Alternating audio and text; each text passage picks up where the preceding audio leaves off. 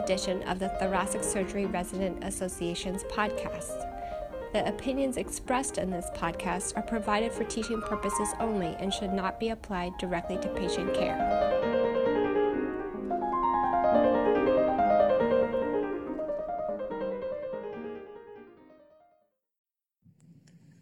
Hello, this is Michael Kayada bringing you a TSRA podcast on ascending aortic aneurysms. I'm a cardiothoracic surgery resident here at Emory University. Today I'll be speaking with Dr. Edward Chen, also from Emory, regarding his thoughts on the evaluation of patients with ascending aneurysms, including the preoperative workup, intraoperative strategies, and postoperative management. Dr. Chen serves as the director of the Aortic Center at Emory and has a research focus and large clinical practice in aortic disease. Dr. Chen, I'd like to start with a case scenario. You are asked to evaluate a 65-year-old male who presents with an incidentally discovered 5.7 centimeter ascending aortic aneurysm seen on a non-contrast chest CT. He is asymptomatic, has normal renal function, and is otherwise very healthy. What would your strategy for working up this patient be?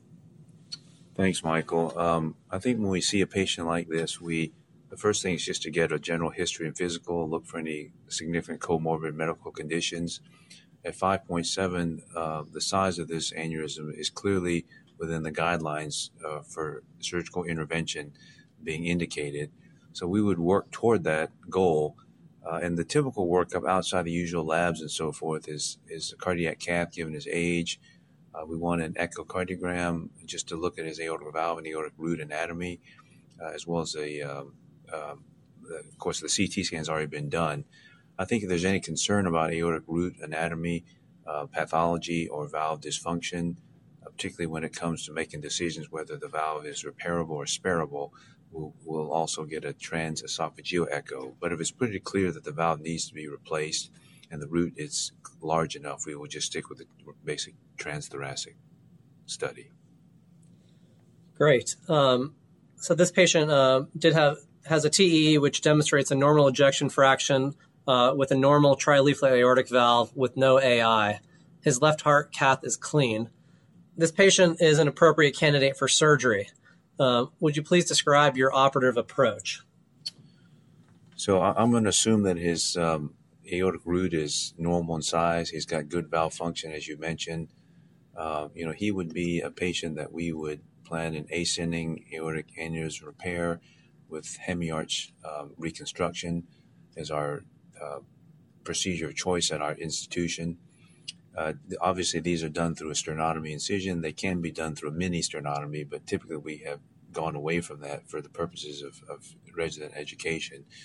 There are multiple ways for brain protection as part of these operations for the hemiarch portion, but we prefer axillary cannulation, antegrade perfusion, typically unilaterally to the right carotid system. We'll clamp both the left carotid and the innominate arteries, and we'll do this under a moderate degree of hypothermia.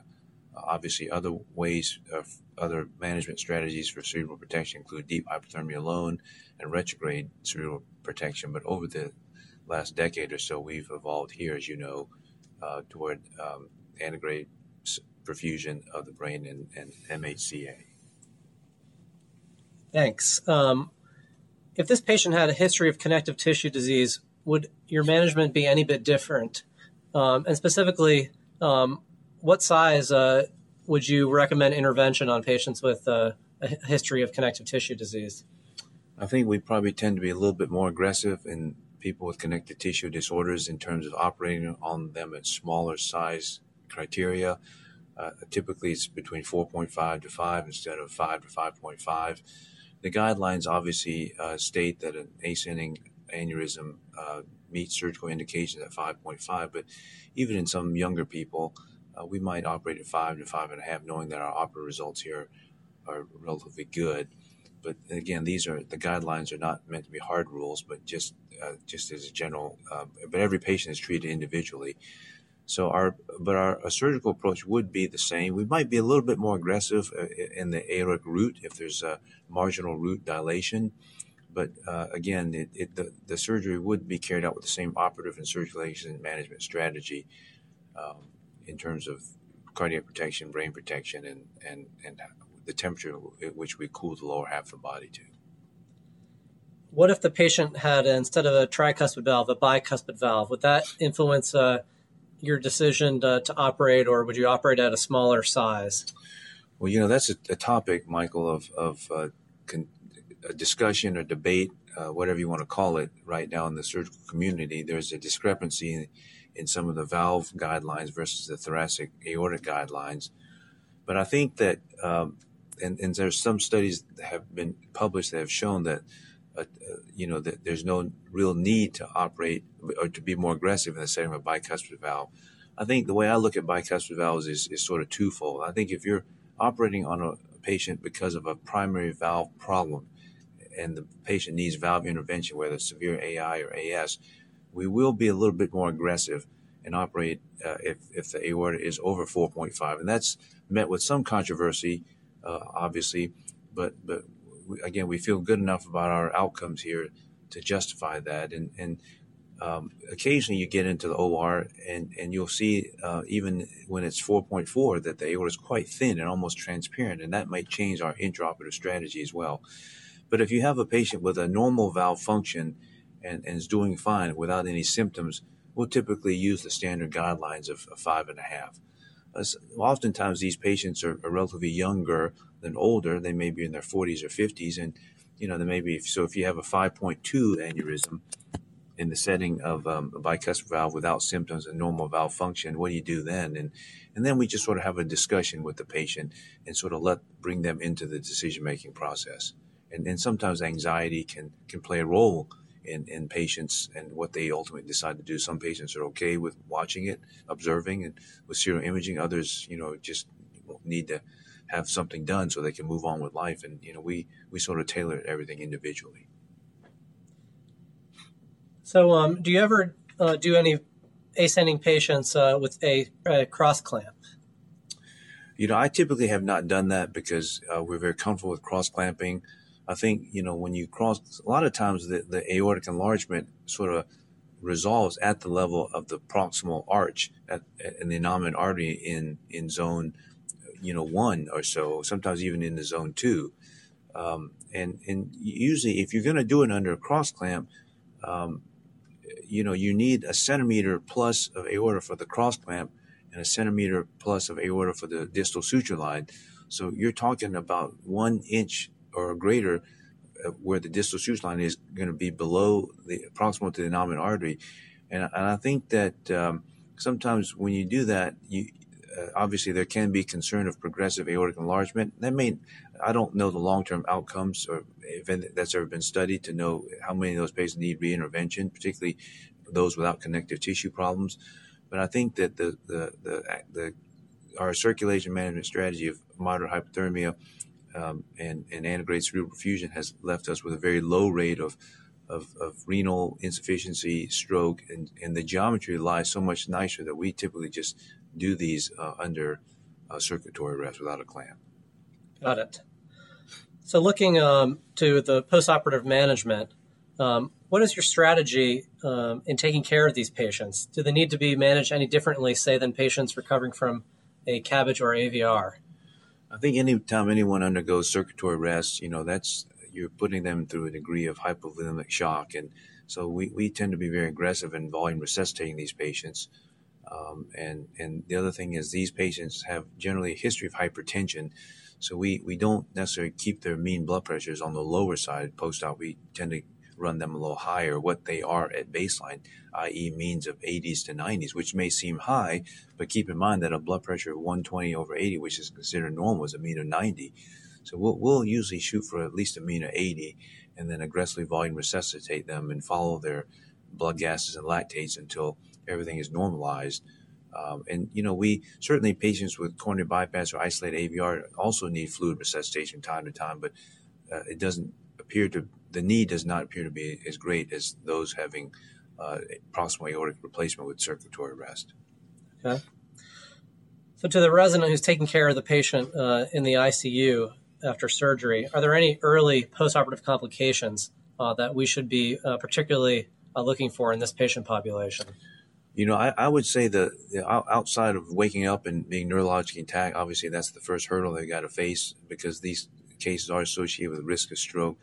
I think the main thing that we worry about in any patient like this or any cardiac patient is urine output. I think it's very important, particularly when you run the means lower. Patients with hypertension can have renal dysfunction and low urine output because the kidneys aren't used to seeing such a low perfusion pressure. So I think it's very important just to make sure that urine output is very robust or adequate during surgery. And with circulatory arrest, particularly moderate hypothermia, there can be a lactic acidosis that occurs, and it's just important to monitor them for systemic signs of inflammation or acidosis or organ malperfusion. Excellent. Looking to the patient after discharge, what is your normal follow-up strategy? Typically without any problems, we wouldn't necessarily image them in the immediate post-op period. We might wait 3 to 6 months to allow all the inflammation, edema to resolve in the mediastinum, and we'll image them at typically 3 to 6 months post-op. Even now, I typically just do it at 6 months. Some people might disagree with that, and I know some image early at 3 months, which is very reasonable. But we found that we don't find a whole lot that we need to worry about at 3 months, so we just stopped doing that just for cost issues and patient convenience and so forth. But typically, it's 6 months, and if that looks reasonably good, depending if they have bicuspid valve disease and the rest of the descending normal, we may not ever image them again unless a problem comes up. We may, if they have connective tissue disorders, we'll want to image them indefinitely every year or eventually every couple of years. And then if there's residual aortic pathology, such as residual dissection or descending enlargement, then those will get followed on every 1 or 2 year basis. And it really depends, again, on the individual patient and their specific disease process. I wanted to ask you just a couple questions specifically about the operation itself. Could you talk about how you carry out your distal and proximal anastomoses, and how do you ensure hemostasis? I think that, it's beyond the basic, the general concepts of respecting the tissue and being very careful. We typically usually take bigger bites. We don't use felt at our institution, as you know, because we've taken out enough felt from other institutions and from within our own that it's very difficult and at the time of reoperative surgery. But I think that we have tended to go recently over the years with the smaller and smaller needles, 4.0 BB needles, 5.0 needles, 5.0 sutures. One thing I learned when I was during my time in Houston was that we always reinforce the back row with an additional suture line. That way, when you take the clamps off and reestablish flow, that any posterior bleeding risk is minimized. But I think that we have great residents here, as you know, and fortunately, we are able to allow them to do most of these operations. But I think it's the fail-safe mechanism we put in place, the reinforcement, the additional suture lines, careful tissue handling, smaller needles, minimizing needle trauma. Those are the things that sort of help a lot with that. So, as you know, we don't find felt to be really needed, nor do we use any bioglue or any of those hemostatic agents unless it's a reoperation. But even then, we typically don't use those too much. Great. You mentioned that you preferentially use moderate hypothermia and antegrade cerebral perfusion. Could you talk a little bit more about different perfusion strategies? Well, so there's 3 main categories of brain protection, circulation management. There's deep hyperthermia, which requires no brain perfusion. You cool the patients to about 18 degrees, and there's about a safe 30-minute window of opportunity to complete the anastomosis before brain dysfunction occurs. Retrograde perfusion is literally perfusion of the brain through the SVC and going backwards from the venous to the arterial system. That was developed in the early 90s when retrograde cardioplegia was found to be very effective in protecting the heart.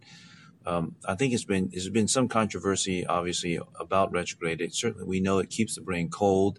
Whether it provides nutritive flow is up for debate. You are able to flush out any debris or air emboli that may accumulate in the vasculature at the time of your arch reconstruction. It is associated with very good outcomes. I think we also know, and in expert hands in Houston and Philadelphia, that it's associated with very low rates of stroke. But it's also been shown that higher or greater increased time of circulatory rest for more complex operations over 40 minutes are associated with higher rates of temporary neurologic dysfunction. Now, antegrade perfusion is what a lot of people use now. We certainly have been an advocate of that. That allows antegrade flow of the brain. That it's and the perfusate of the brain is cold, 16 to 18 degrees, and because of we know we're getting good perfusion of the brain. It's also been shown that extended period of circulatory rest are still associated with low rates of cerebral injury, but because the lower half of the body it does not require. The metabolic needs are not as great as the brain. We don't have to cool them to those deep levels of hypothermia, 18 degrees as was in the past. Typically, we cool them to 25, 28 degrees now. Excellent. Well, thank you very much for speaking to us today about ascending aortic aneurysms. It's been a pleasure. Thanks so much, Michael.